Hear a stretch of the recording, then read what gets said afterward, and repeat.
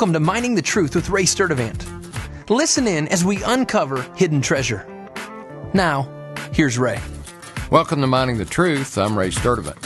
We're taking a look at spiritual warfare, and today we'll take out our sword of the Spirit. We're told in Ephesians 6:17 to take up the sword of the Spirit, which is the Word of God. Once again, we compare Paul's analogy of the Roman soldier's equipment with our spiritual equipment as we look at the sword. The two-edged sword was a revolutionary battle weapon at the time of its development. Before the two-edged sword, the ancient world used large swords with only one edge for hacking.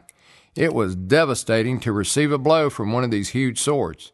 The problem was, if you missed your target with this heavy sword, you were off balance until you could get the sword lifted again and swinging back toward your opponent. The two-edged sword was small and sharp on both sides and allowed the Roman soldier to step in and cut his adversary to pieces while he was trying to wind up the heavy sword again.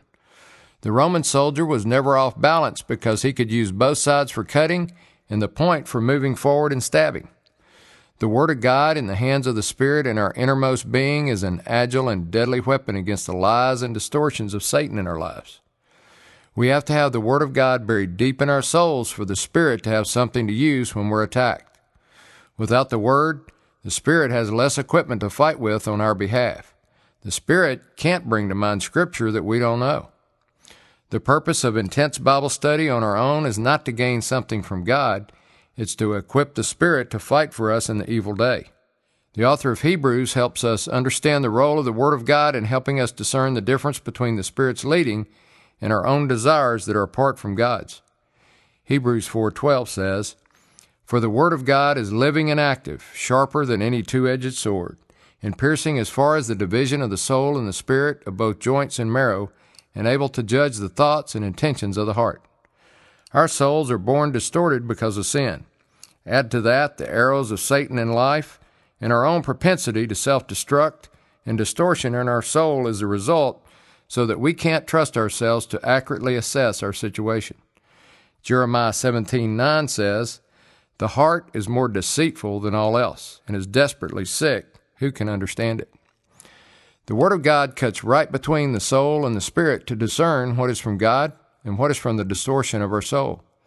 In other words, the Word of God activated by the Spirit of God reveals to us what is truth and what is a lie.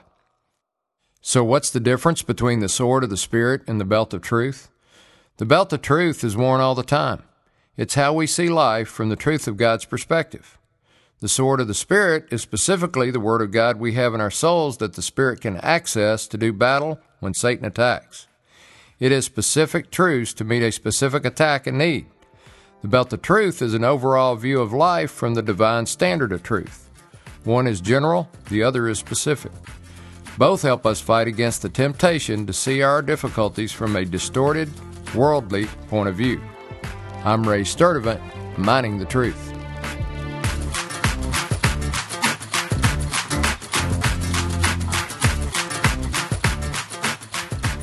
Thanks for listening to Mining the Truth with Ray Sturdivant. If you have questions or comments about the show, visit us online at miningthetruth.com. Thanks again for listening, and join us tomorrow as we continue to uncover hidden treasure.